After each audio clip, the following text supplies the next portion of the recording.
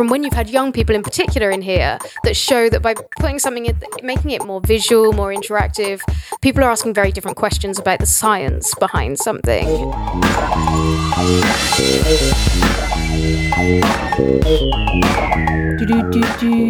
Hello everyone and welcome to the EdTech podcast and this series episode of the VocTech podcast Learning Continued, which seeks to explore the intersection of adult learning and tech. A big shout out to UFI Charitable Trust and UFI Ventures who made this new series possible. You can follow online at #VocTech and at Podcast EdTech on Twitter, where we've just hit over 10,000 followers. Yippee! Right, this week I'm in conversation with Dr. Becky Sage, CEO at Interactive Scientific. Not only is Becky evolving the world of collaborative drug design through the use of technology, but in her spare time she's casually winning the adult British Championships in gymnastics. Not bad when most of us can't even do a handstand, let alone visualise drug compounds in 3D. This recording was made in Bristol, where Becky and I dove into a quiet meeting room in the middle of the Interactive Scientific Strategy Day. We talk about the long-haul marathon race of being an entrepreneur, the role of upbringing in work ethics, and different ways of looking at science. I hope you enjoy this episode, and if you'd like to be included in the next episode in our listener feature, just say hello, who you are, and what you do in our 90-second voicemail platform at speakpipe.com, the EdTech podcast. Okay, here we go.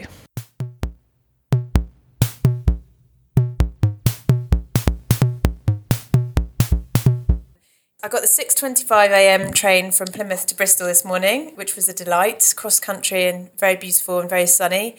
And I'm now at the engine shed. I keep calling it the engine rooms or something else, I'm not sure, but it's definitely the engine shed at Bristol Temple Meads. And I'm delighted to be here with Dr. Becky Sage, CEO of iScientific. So welcome, Interactive Scientific. As a little introduction, I'm going to read a little bit about Interactive Scientific and about Becky, and then we'll go into our interview today. So as via your website and LinkedIn and so on, it says, at Interactive Scientific Limited, we create immersive digital tools for science research and science education.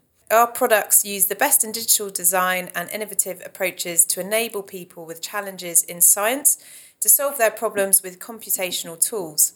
Our technology, NanoSymbox, is being used by researchers in drug design, energy and materials chemistry, using virtual reality, cloud-based simulation and web-based management tools to enable and facilitate experimentation, collaboration and understanding. It goes on to say, I have led the company as we have developed NanoSymbox. Our ultimate goal is to bring the excitement and beauty of science to all, enabling current and future generations of scientific researchers to solve 21st century problems with 21st century tools. And then finally, I believe in connecting the full scientific ecosystem to the societal challenges that are underpinned by science research and developing a more diverse workforce with the scientific skills, confidence and intuition to build a healthy, sustainable future. We've won a number of awards for innovation and we have generated approximately 1.5 million GBP to seed the development of the company. I was the winner of the InFocus Women in Innovation Award, a finalist in the HSBC Forward Ladies Award and finalist in the Wise Women in Science Tech Startups Awards. And in addition to running the company, I'm a keen gymnast and actress, winning the Adult British Championships in gymnastics in 2017 and 2018. So welcome, Becky. Hi. Hey. That's quite the intro. Yeah, that's a lot of things that we've got going on there. Yeah. Take a moment and take stock that, hang on, you won the British Championships in gymnastics in 2017, 2018. I think we've known each other probably for that long, so that sounds like a pretty epic achievement. Could you tell me what that involved and what that meant to you as well? Yeah, meant a lot to me. So I should say it's the Adult British Championships. So, don't get too much of a picture in your head as to how apt I am at gymnastics, but it's something, I was a gymnast growing up, and when I was about 8 or 9, I was like, I really want to go to the Olympics and I want to be a high-level gymnast. And the reality was that was not my path. And so I stopped gymnastics when I was in my early 20s and then went back in my 30s and started training and wanted something to work towards. So started to work towards this British Championships. And I had absolutely no idea of the kind of standard that I was going to be up against, particularly that first year that I went and competed in 2017. And I ended up coming out with the gold. So it was a very proud moment.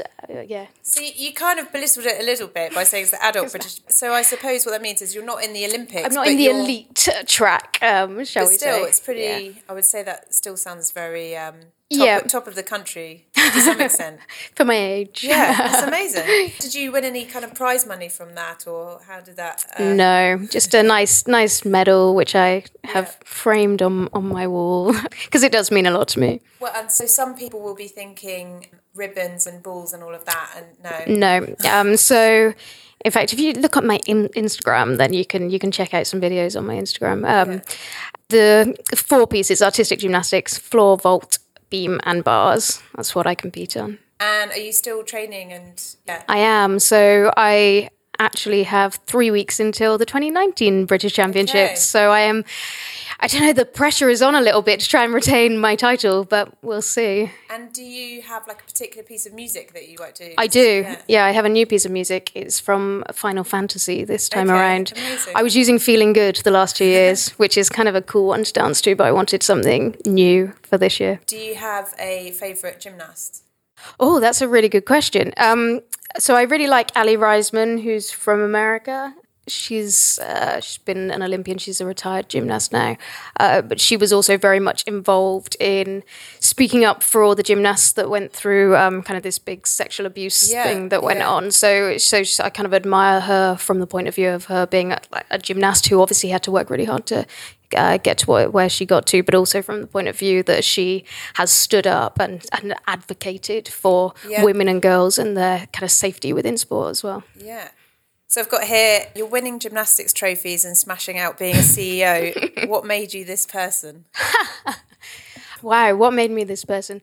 So to get a bit poignant, I did a speech at my grandfather's funeral a couple of weeks ago, and he got described as, I described him as disruptive. So that there was certainly a streak of, shall we say, innovation and wanting to make a change that came from him. And I think on the flip side of that, my parents were both teachers and have both really been advocates of just doing things really well and doing things for people and kind of having high expectations from an academic perspective, but also as, like I said, kind of giving back and giving to people. So I think my upbringing and my family, and I have a massive extended family as well, are a big part of me feeling like I just wanted to get out there and achieve and do things that are going to make a difference. But I obviously have a bit of a A-type personality going on as well. I was going to say as well, so for anyone who's like struggling with their time management, do you have any tips on fitting in sort of training and... Yeah, and I kind of flipped it a little bit because I think when you are in the role of CEO, your job never ends. Your task list could fill however much time that you have. So one of the things I've actually been really conscious of is how do I make sure I kind of have a pizza of life or a wheel of life with all these different segments in it. And I think by doing that, that makes me a better CEO because it means that I can step back. When I go to gymnastics, I train a few times a week and a couple of hours when I train, and doing that is the time I switch off, and I think that's really important. And so I think it isn't a case of like, how do I fit all of this stuff in? It's a case of saying, well, if I didn't, then would I have my mind healthy enough to be CEO? Because isn't it better to make good decisions than to just be doing a lot of work all the time? And do you feel like that's something you've always kind of worked on, or has that been a relatively recent development? Because for me, I'm 36 now, and I'd say I've probably started to hone in on that in the last year. Yeah, I'm a similar age to you, so it is a relatively recent development, and it's taken kind of going through waves of really hitting those periods of exhaustion of stuff that feels like burnout, and realizing that I'm not necessarily doing things with the best perspective, to have stepped back and having the right supporters around me as well, the right team, the right mentors, the people who actually are not afraid to stand up and say, stop doing this, So, and I think that has taken a long time. I was not like that. I was complete opposite. I was like, you have to just work hard all of the time, and if you don't, you're going to fail. And actually, I think that's where anything that I might see as a failure actually came from, as opposed to the parts where I've stepped back and looked after myself. I think I saw Angela McFarlane speak recently on a panel, and I thought she's amazing because she was talking about the hero narrative of our education system, and you can work really hard and you can get your A stars, and then you go to university, work really hard there. But no one tells you that actually, if you try and do that for the rest of your life, you will not last it out. So absolutely, and that really sits behind a lot of my motivation for what we do at ISI, because I came out of a PhD in chemistry and suddenly was like, well, now what? And the whole thing I was used to doing, which was kind of proving how intelligent I was, that didn't fly in the working world. And also kind of thinking, I don't even want to say anything unless I think it's 100% right, or seeing everything as black and white. And that's really not the world we live in. We live in kind of something that's full of subtleties and grey areas. So a lot of how I would like to, approach science learning, science training, is to realise that it's not about kind of that knowledge retention and just kind of super overachieving. It's like, actually, what are the goals that we need to solve, and how are we going to do that together? Well, actually, that's funny. So I put here, so another part that I was reading yesterday. So ISI is an opportunity for me to create change. So obviously change is important to you. Change in the way we do science education, change in scientific research environments, and change in the way science is communicated and explored by everyone. So my question being, what's the biggest change you've been able to affect or that you have experienced? Wow, that's a really good question. But to the second part of the question, like seeing change that's been affected, I think, or that is starting to affect me, is to do with gender equality and what it is to be a woman leading a business, and especially in the startup world, actually, because you are so reliant on other people buying into what you do. And there's a terrible record of VCs investing in female founders. And you can see why when you go in and people... It's even the kind of analogies that you might use and the experiences you draw from, the shared experiences, they're just not there for me often. And so you walk into a room and feel like you're talking to people who are so different from you that you know, and part of it actually comes back to that super overachiever, because you walk in and you're trying to impress these people. And actually what you really want is a conversation with people. And so you kind of need to feel that there's some degree of comfort within the group that you're presenting to on the VC side. So you mentioned in the intro, I was one of the winners of the Innovate Women in Innovation Awards. And that was 2 years ago now, 2017. And nearly 3 years ago, actually, when I found out that I'd been one of those winners. And that was the first time that I came into a room with a peer group that was predominantly female.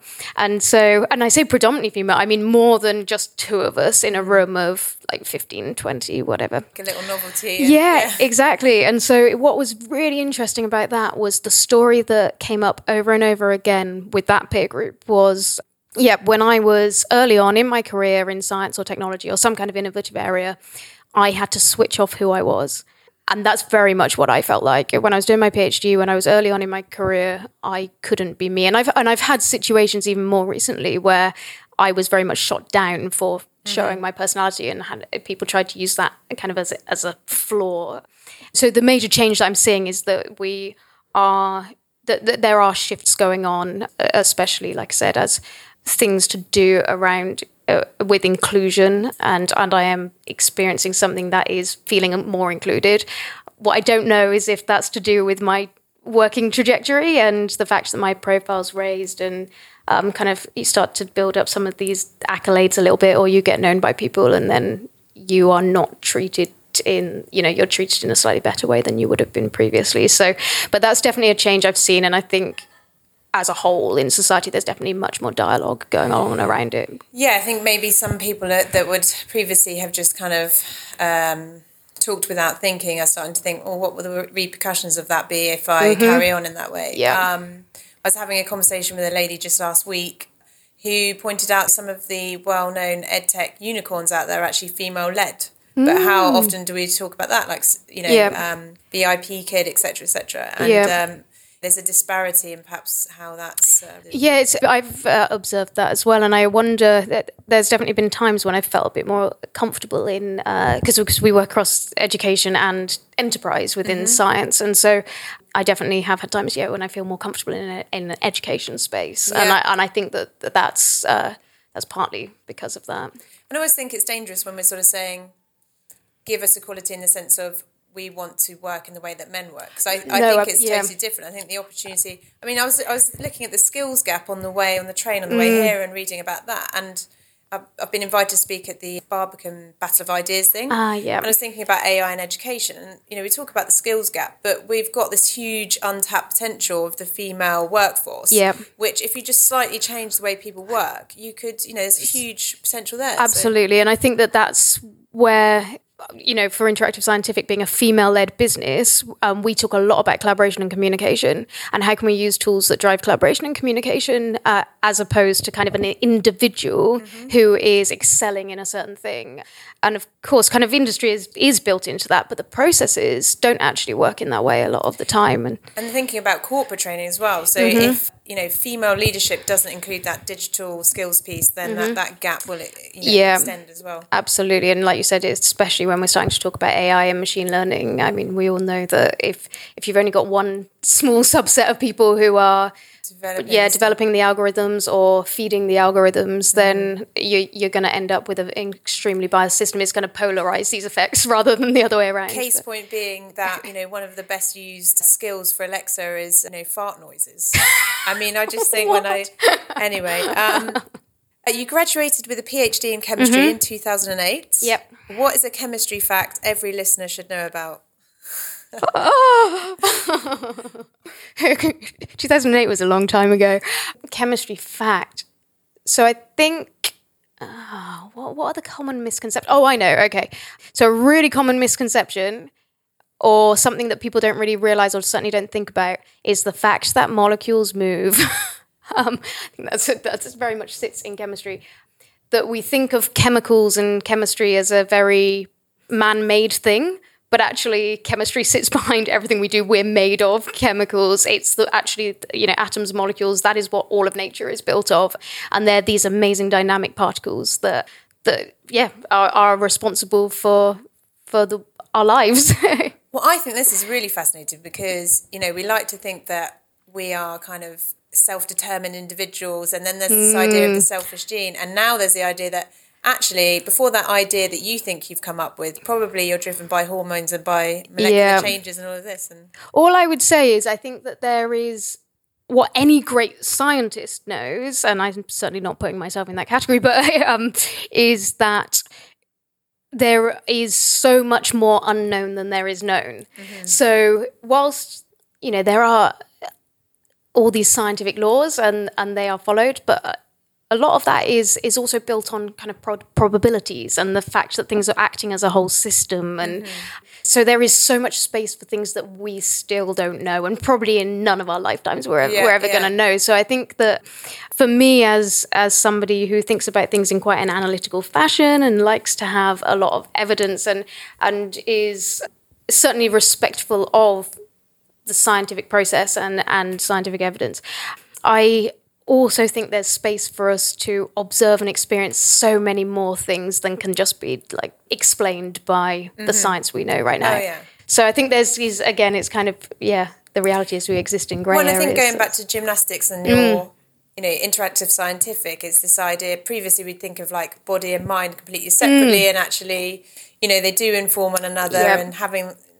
nourishing your body is just as important to come up with those good ideas. Absolutely, yeah. I can remember way back, I used to work at the Royal Society of Chemistry, and some of us played squash before work, and it was that whole thing of, it's, going out and doing walking meetings or whatever it might be, and how you are on that different, just everything is different when you're kind of focusing on something that's a bit more physical than really kind of getting your head into that mental space. And I've never been good at thinking through a problem. I kind of have to do some kind of action, and if that doesn't work, then I have to go away and let the ideas come to me. Down. Yeah, and I was actually talking to someone who works in the careers at Oxford University, and he sent me this article all about just the depth of our subconscious and how important it is to understand that, you know, these things that we can kind of very obviously cognitively think through are not necessarily like where most of the work is going on. Most of it's going on in our subconscious and all these millions of bits of data that we're receiving all the time. And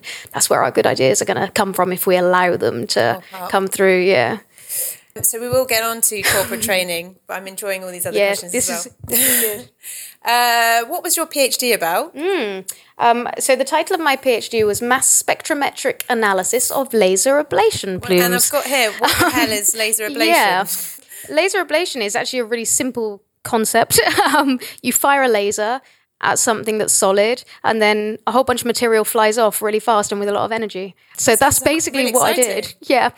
So how's that used in the sort of, not in the real world? Yeah, so there's a couple of aspects, and again, the science has probably progressed a lot since this, and I don't think this is really the application of it anymore, but kind of thin film deposition. So if you're thinking about kind of building chips or layers of things where you need really thin films, diamond coatings, those kind of things where you literally so what you do is you fire that laser, the material flies off very, very quickly, and then you put some kind of what's called a substrate in front of that, so you're kind of catching the atoms, but they just form this really thin film on top of things. So, and then you can do all sorts of things to make that work in kind of for electronics and various other things.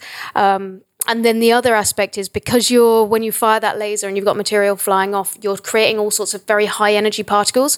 So you can kind of model the way things might work, for example, as a meteor is entering the atmosphere or something like that, or kind of space particles. So you could help predict kind of if we're going to die from well, if we extend it a little bit. I mean, if I could have done anything as useful as that, then I might have carried on in academia a little bit longer than I did. But yeah.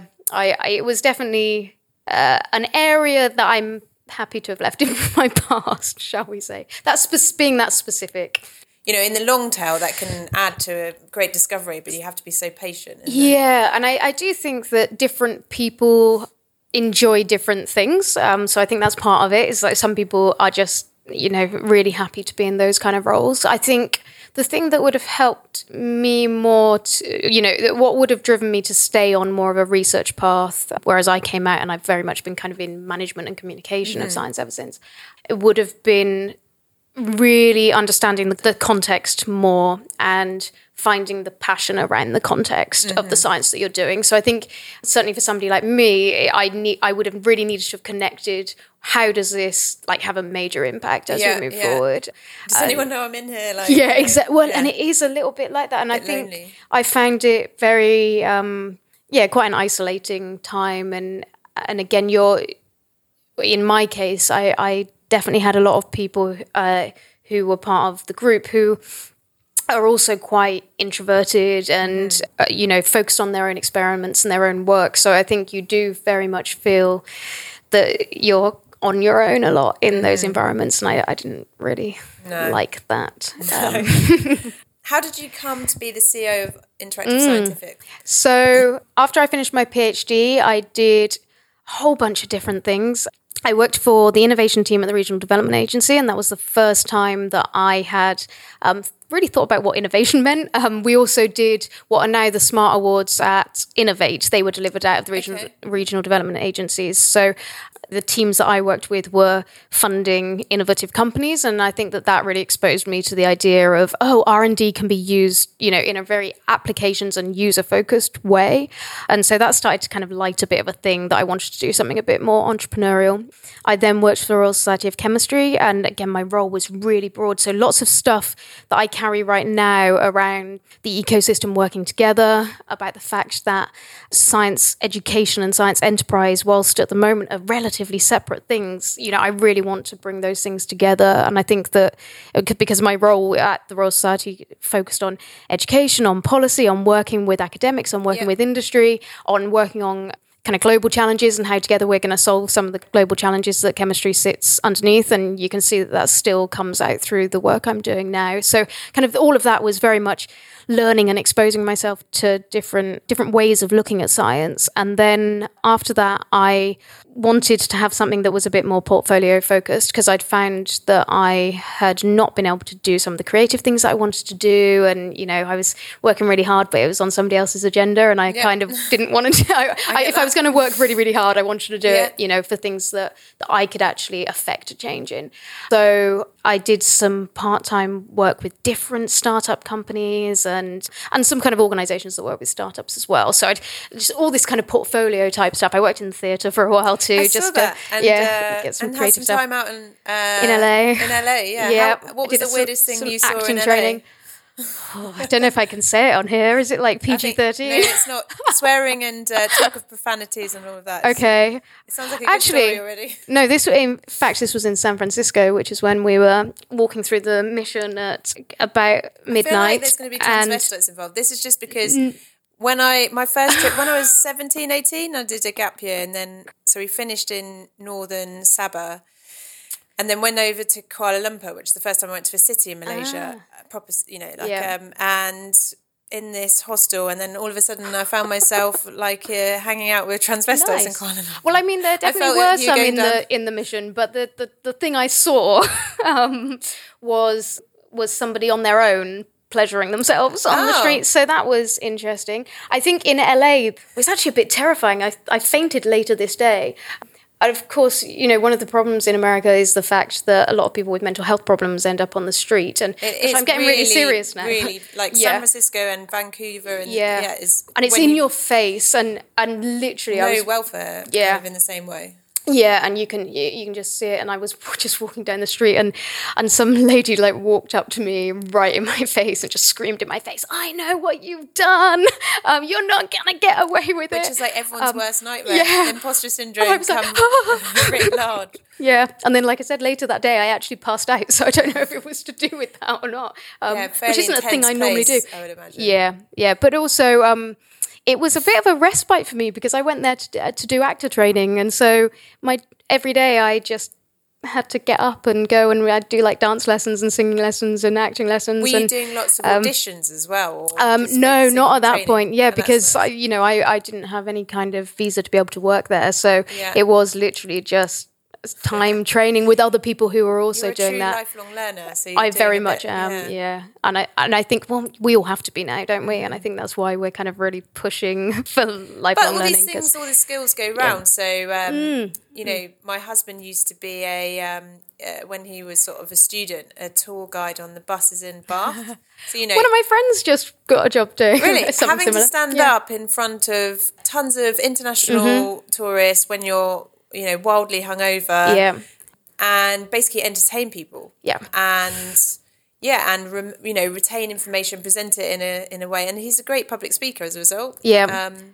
So the acting has definitely made it so that I am very comfortable on stage. The thing that's interesting in a business context is I still get incredibly nervous if I'm not happy with the story, and I guess that's the thing, is that so I can I have the real benefit of not being nervous just about standing up in front of people. I can get rid of that bit. Like I said, then it's about making sure I'm telling the right story and spending my time worrying about that part of it. And, the parts of course, you have doubts when you're running a business and hoping that they don't kind of come to the surface too much at the wrong time. So that's the kind of thing. Being able to compartmentalise that is quite a skill. And to really tell a good story. So, and because you have to write the story now, and so I'm no longer just performing somebody else's words. I have to perform my own words, and then I have to trust them in my own words, and so that's the more challenging bit for me now. I saw you were sort of part of the project team behind TEDx. Oh yeah. And there's an amazing amount of entrepreneurs that seem to have at some point had a events production. I always think of Tim Ferriss as well in the podcast world. That's how he sort of started out, got to know a lot of these people, and then. And it was interesting because events had always been a part of the jobs. In fact, even when I was doing my PhD, I used to do things to get out of the lab if I could, and so I would run UCAS days. I would run, when all the giving tours, outreach events and stuff like that. I was always part of those things. So events was always a big thing for me as I moved through my career. And I think it still is now, because I think it comes back to collaboration and sharing. And I think those things are important. And TEDx it just came at the perfect time for me. Like I said, that was when I'd come back to Bristol, and I was working in these kind of portfolio roles. And it was just such an opportunity to meet so many different people and see things from a different perspective. And I still have one of my closest friends who's also my next door neighbour. We met through TEDx, and I think, just getting exposed to things through a different angle. And I think that sciences in particular have often been very traditional. A lot of people who work in the science industries have come through very traditional paths. There hasn't been a huge amount of deviation from that. So obviously their kind of personal lives and their hobbies that kind of play into those, into what they bring through something that's a bit more creative. And I think that one of the benefits that I have is because of all those things I've done that have been about seeing things through different eyes, you can start to apply that to an industry that's a little bit more traditional. So I think that's quite exciting. Yeah, absolutely. And so where did we get to on the journey to CEO of Eyesight? Oh, that's true. I didn't even get that. I like to talk a lot.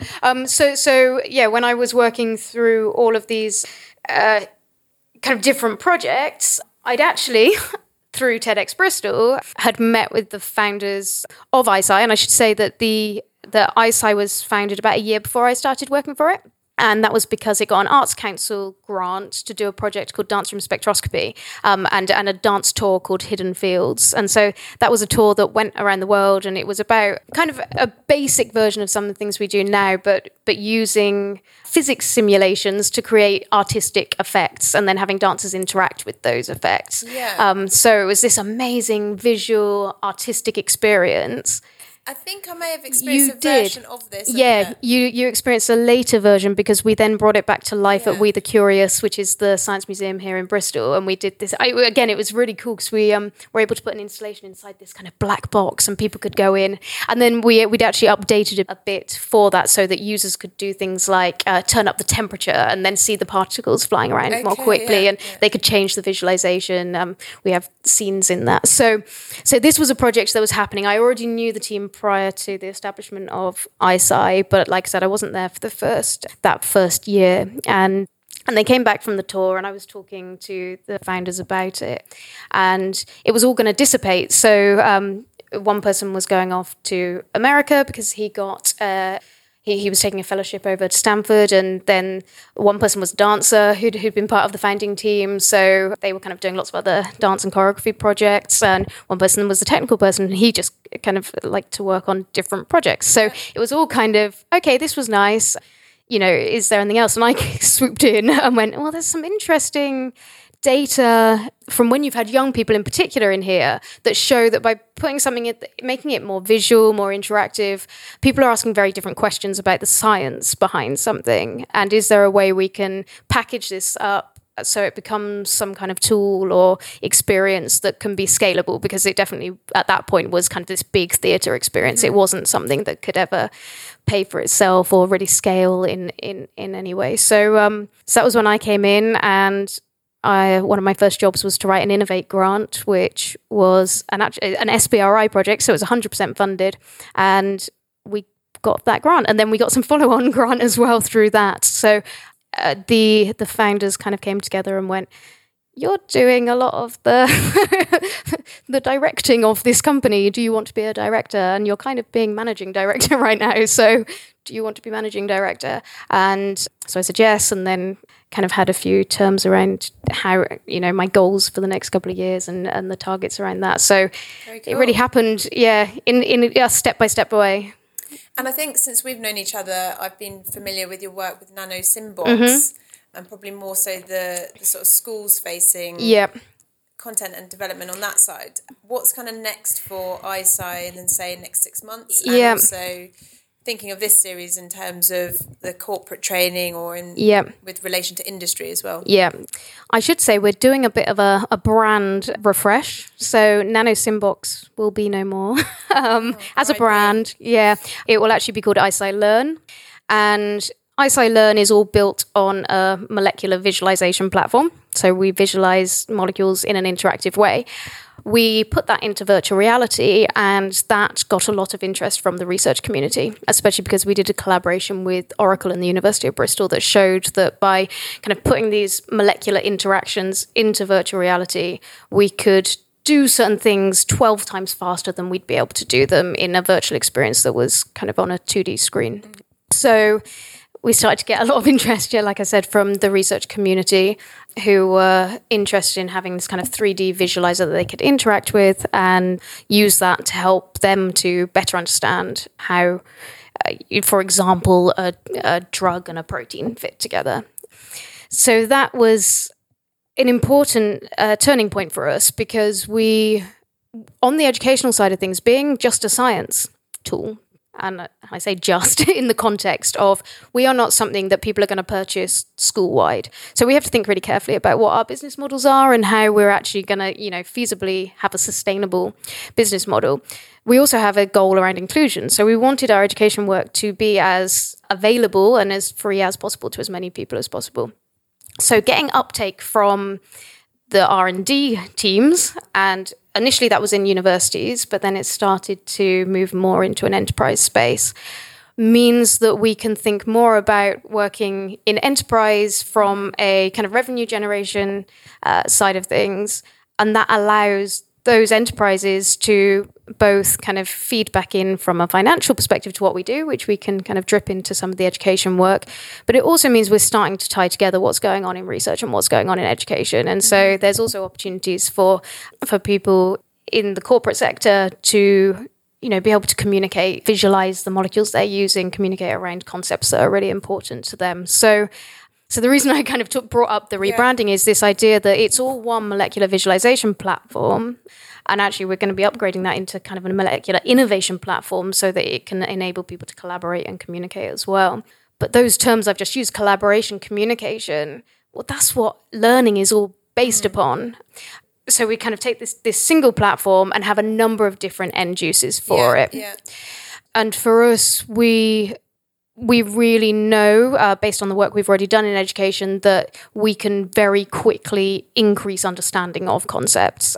And one of the really important factors in terms of our next step is that corporates, science enterprises, are predicted to be spending 100 billion in the next 10 years on digitizing their work, so moving much more into these digital tools. That means there's a huge training gap in theory. If they're going to be spending all this money and moving towards what's called kind of a digital first approach, then they are also going to need to train people very, very quickly. And for me, the kind of the vision around that is actually creating tools that can do both at the same time, that can do R&D and situational training all at once. We're all very used to this with our mobiles, with the digital tools we use on a personal basis. We learn them very quickly because we have to.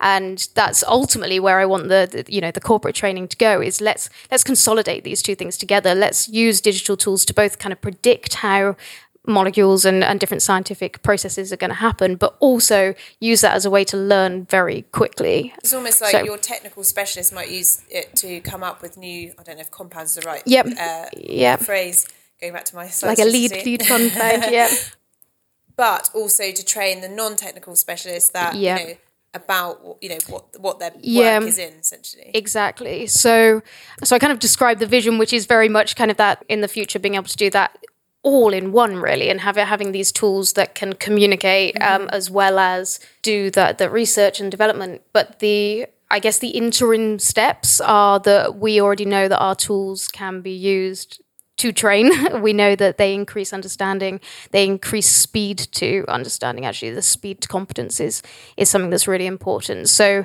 in the interim, we are looking to work with people in the corporate sector to provide training around, it might be the certain compounds they're working with. Sales teams, for example, need to understand the science behind what it is they're selling, and so we know we can do that very quickly with the tools that we've developed, and we've also built things in a very modular way, so we can be quite bespoke about that as well. Right. So we can very easily, it's a platform technology. It's not just another piece of content. So. And do you see any threat with technologies like AI in terms of taking out the manual process of tinkering with these things, or do you think it will coincide? So coming back to our conversation earlier about kind of as we move more to automated processes, and perhaps by having different people with a more diverse background thinking about how that actually plays out.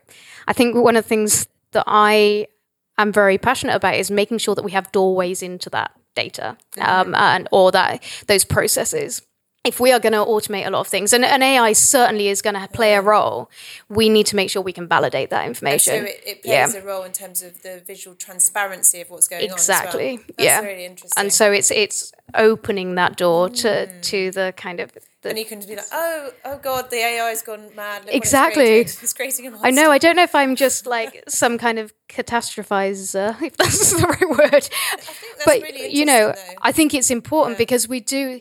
AI is so sexy right now, and certainly if we were to, we could have a strategy that focuses more around machine learning and AI instead of visualization, collaboration, communication. However, if we were to do that, we would be ignoring this thing that I'm really passionate about, which is we need to make sure we have checks and balances. AI is pushed so hard, and like investors will invest in AI and machine learning, and I think that kind of little missing piece needs to be, how do we make sure that we can check in with those things? Oh, 100%. Yeah. What are Buckminster fullerene molecules? A Buckminster fullerene is C60. So there are 60 carbon atoms all joined together in what looks like a football. And so these are particles that, well, there's all sorts of things that are postulated in terms of how they could be used. They're kind of little particles that are found in space and sometimes in industrial processes, but they're kind of cages. So there's this idea that you could potentially put things inside the cage and then open it up. So again, kind of coming back to that idea of drugs and how they work, if you could put some kind of active agent inside this little cage and then it doesn't open up until it's kind of gone through your system, then some weird, drug delivery. But those things are all kind of very much pie in the sky. But that's what C60 is. So on learn.nanosynbox.io, you can go in and have a look at C60. That's what I was looking at yesterday, having a tinker around. Having a little play. And then in terms of going back to industry, you mentioned Cool before. Yep. Have you got any other kind of active partners or people that you're thinking about working with? Yeah, so most of the people are people I can't necessarily kind of name names, but there's kind of different tiers we're talking to. So there's the tier 1 scientific corporates, so a lot of them are in the pharmaceutical industry or fast-moving consumer goods, so things like P&G or Unilever, not that those are necessarily the specific ones. So working with their kind of a cross-section, so we're working with the R&D team, the innovation teams, and then somebody at the executive level. So because what we're talking about is things, we don't want to just be a 10% better. We want to make transformations. So in those cases, so pharmaceutical, it's about accelerating that drug discovery process, but making sure we have these doorways, like I've already described, so people being able to look in and understand them quickly. I should say that the training aspects of things are really things that we're only just exploring as part of the Ray Barnes project that we've won through UFI. So that side of it in the corporates is relatively early stages still. Yeah. And will you sort of triangulate that with R&D departments at universities or further education colleges, where they're perhaps doing so I think that's again one part of the value of having a platform technology is that you can kind of bring these different aspects together when it's appropriate to that user group. So in particular, we've done a number of case studies with universities, and they're both in undergraduate and postgraduate teaching and in R&D. And I think universities are a very natural space where R&D and education comes together, but we don't see that more broadly. And that's definitely something that, or if you do, it's very much through that university track, and it's quite an elite, narrow track. And so we're actually I was just thinking, because you mentioned Bristol before. Yeah. So I met David Langley, who's now yeah. Enlight, and I guess they're trying to sort of broaden that or connect it to industry a little bit. Yeah. It's a small project and a big Certainly. world, and I know the University of Bristol have definitely been working on, since the new Vice-Chancellor has come in, one of his big passions was around kind of creating these courses that are innovation with certain degrees. And I think that was, and David Langley's been working on that. So that's the idea of doing kind of innovation with chemistry and innovation with whatever. I think history I heard somebody was doing. And so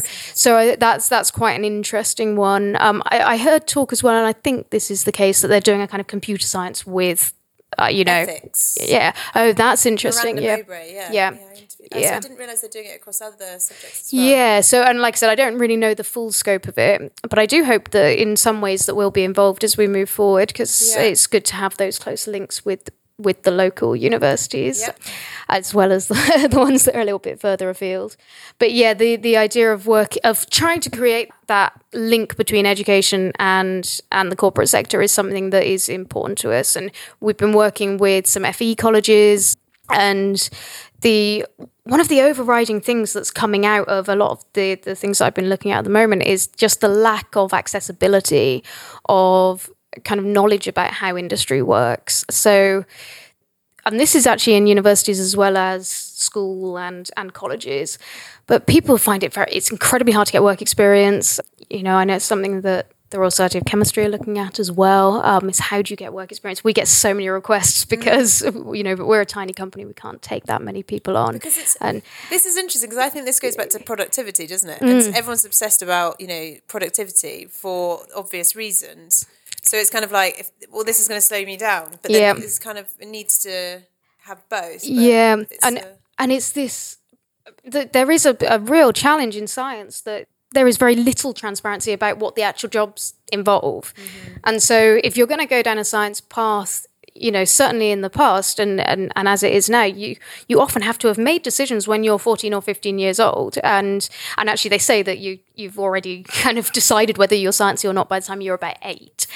Crazy, really. So if we could allow people to have more exposure and get more hands-on and understand better what goes on behind those closed doors that is a research lab, then we can start to kind of create more of a pipeline. And are you going to send ISI Learn to the academic at CERN? Do you remember that? Oh, yeah. Flora? I think you need to. Yeah. That was a great example of slightly challenged science culture. Yeah, exactly. And I think we kind of need to break down some of these doors. Yeah. And actually we talk about productivity, but I think I prefer to talk about effectiveness. And because especially when you think about it on a team-by-team basis, for example, if somebody's doing drug discovery, often that's like an individual person's work, and that's just that individual being more productive, or that certain line of something being more productive, doesn't necessarily, play into the overall effectiveness. And that's why, we're really championing communication and collaboration, because it's those things ultimately, and the sorts of transformations and shifts that they can provide, that are going to take us to a place where we really can tackle some of the problems, like healthcare problems or climate change. And going back to collaboration, I was at the same panel that I mentioned before, but the CEO of Digital Promise, and he was talking about, at school, again, you're and university, you're predominantly measured on your individual effort, but he would not recruit someone if he thought that they had an issue with teamwork and collaboration.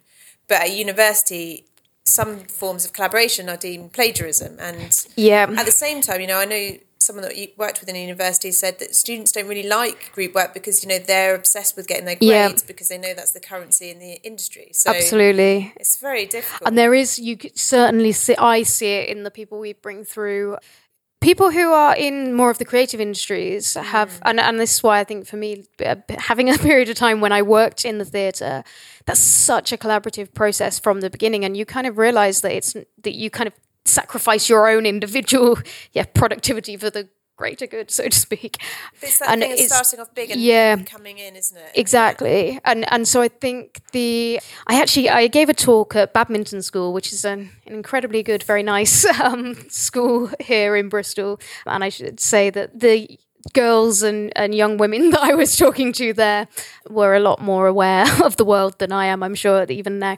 But so I was giving a talk about innovation, and one of the themes that kind of I was bringing up, and they actually articulated way better than me, was the idea of being an individual that is part of the group. So it's like, how can I, as an individual, work to thrive, but recognize that I am part of something that is bigger, and that sometimes my job might be about making other people more effective, not just about making myself more effective. So I think that these are the kind of skill sets that are really important and that are lacking at the moment. And we really need to find ways of breaking some of those things down.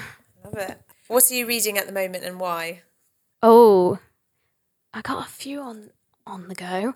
I actually just finished reading, is it called Transcription I literally finished reading it yesterday. That's a fiction book. And I always have a fiction book on the go, partly the same reason as I do gymnastics. I like to kind of step away. And I have been reading... I've been reading Blitz Scaling, which is just a bit frustrating, essentially, for a startup.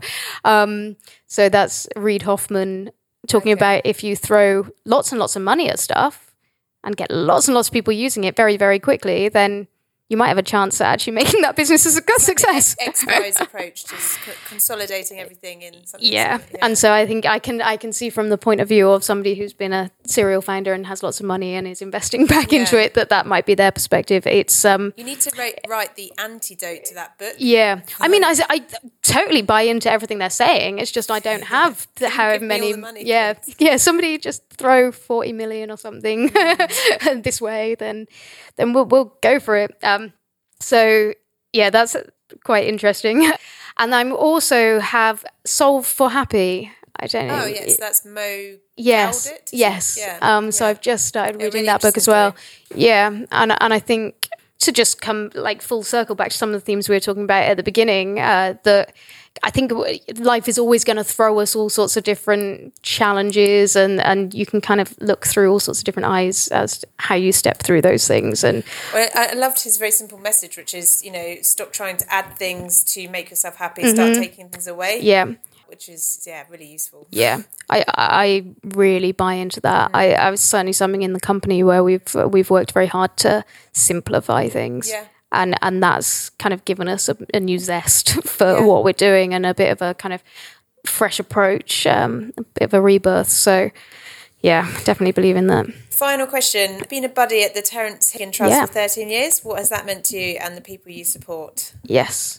So it's interesting because you, in a role as a buddy at the Terence Higgins Trust, and I actually don't really do very much anymore, but you support a single person in a very intense way, or in a very one-to-one way. So it's not, not lots of different people and those kind of things. You really are working and building a relationship with an individual who has been diagnosed with HIV. And the person I worked with, it was very recently diagnosed when I first started working with her. I started doing it when I was doing my PhD. And again, it sort of plays on some of the themes we've already talked about. That idea of looking at my life and saying what's in it and what's of interest to me. And I wanted to find a way of giving back, like I was so consumed with my own challenges around like doing a PhD or a job or whatever it might be. And I was like, I kind of want to find a way to, else as well, exactly. And there wasn't a specific, I had said, I did my work experience in a science lab. And I had said when I came out of that work experience at 16, I want to find a cure for HIV. And my godfather, who is a scientist, a research scientist, working in those kind of areas, said, "Yeah, you might be the right sort of timing." And I guess so. It was very much when I was growing up, something that was in the news a lot. Well, I guess we grew up with that big AIDS, huge stigma, and then the grave, like AIDS. And just seemed like this big scary thing. And then I met somebody who worked for the Terence Higgins Trust, and she was just somebody who I felt was a really she was a bit of a mentor actually at the time, and so I really respected her and her approaches, and she was a very rounded person, So I went and did the training, and you do intensive training because obviously there's so many facets involved. There's the biological side of things, kind of drugs and how this disease affects people's body. There's a stigma, the mental health. And so it's such a challenging thing for somebody to be faced with, especially when they're first diagnosed. And so it was, I was very thankful that the Terence Higgins Trust put on this amazing training that, like I said, was many, many hours over quite a large period of time. So that when I was able to kind of work with somebody, I could actually support them. And I think just knowing that that person has somebody who is outside of their day-to-day life, like that's the most important thing. That's what I hope I brought was a different perspective, and what she used to say was, it's nice because I can relax because I know, like, you know everything, it's fine, and I don't have to pretend to be something that I'm not, and I can just you know have to repeat your story over and over again as well. Exactly, and like you said, when do you bring something like that up? It's not really anybody else's business, but until it is, and so yes, I think that it was a very important. It was and it continues to be a really important thing. That, like I said, unfortunately, when you're a CEO of a company, then certain things drop, and also with that budgeting system, you're only meant to be with a certain person for a certain amount of time. But actually, it's come up a lot recently, so I'm thinking about kind of tapping back in. But yeah, it's really important. Amazing. Well, if people are listening and they would like to find out more about what you do or contact you, how do they go about doing that? You can find me on Twitter, Becky_Sage. You can just get in touch there, or interactivescientific.com. There's a contact form on there, so you can get in touch with us. But yeah, tweet me is probably I don't know if I'm more responsive on Twitter than I am anywhere else. Probably. That's it's good for me. I'm always on Twitter. Well, thank you so much, Becky. Great, thank you.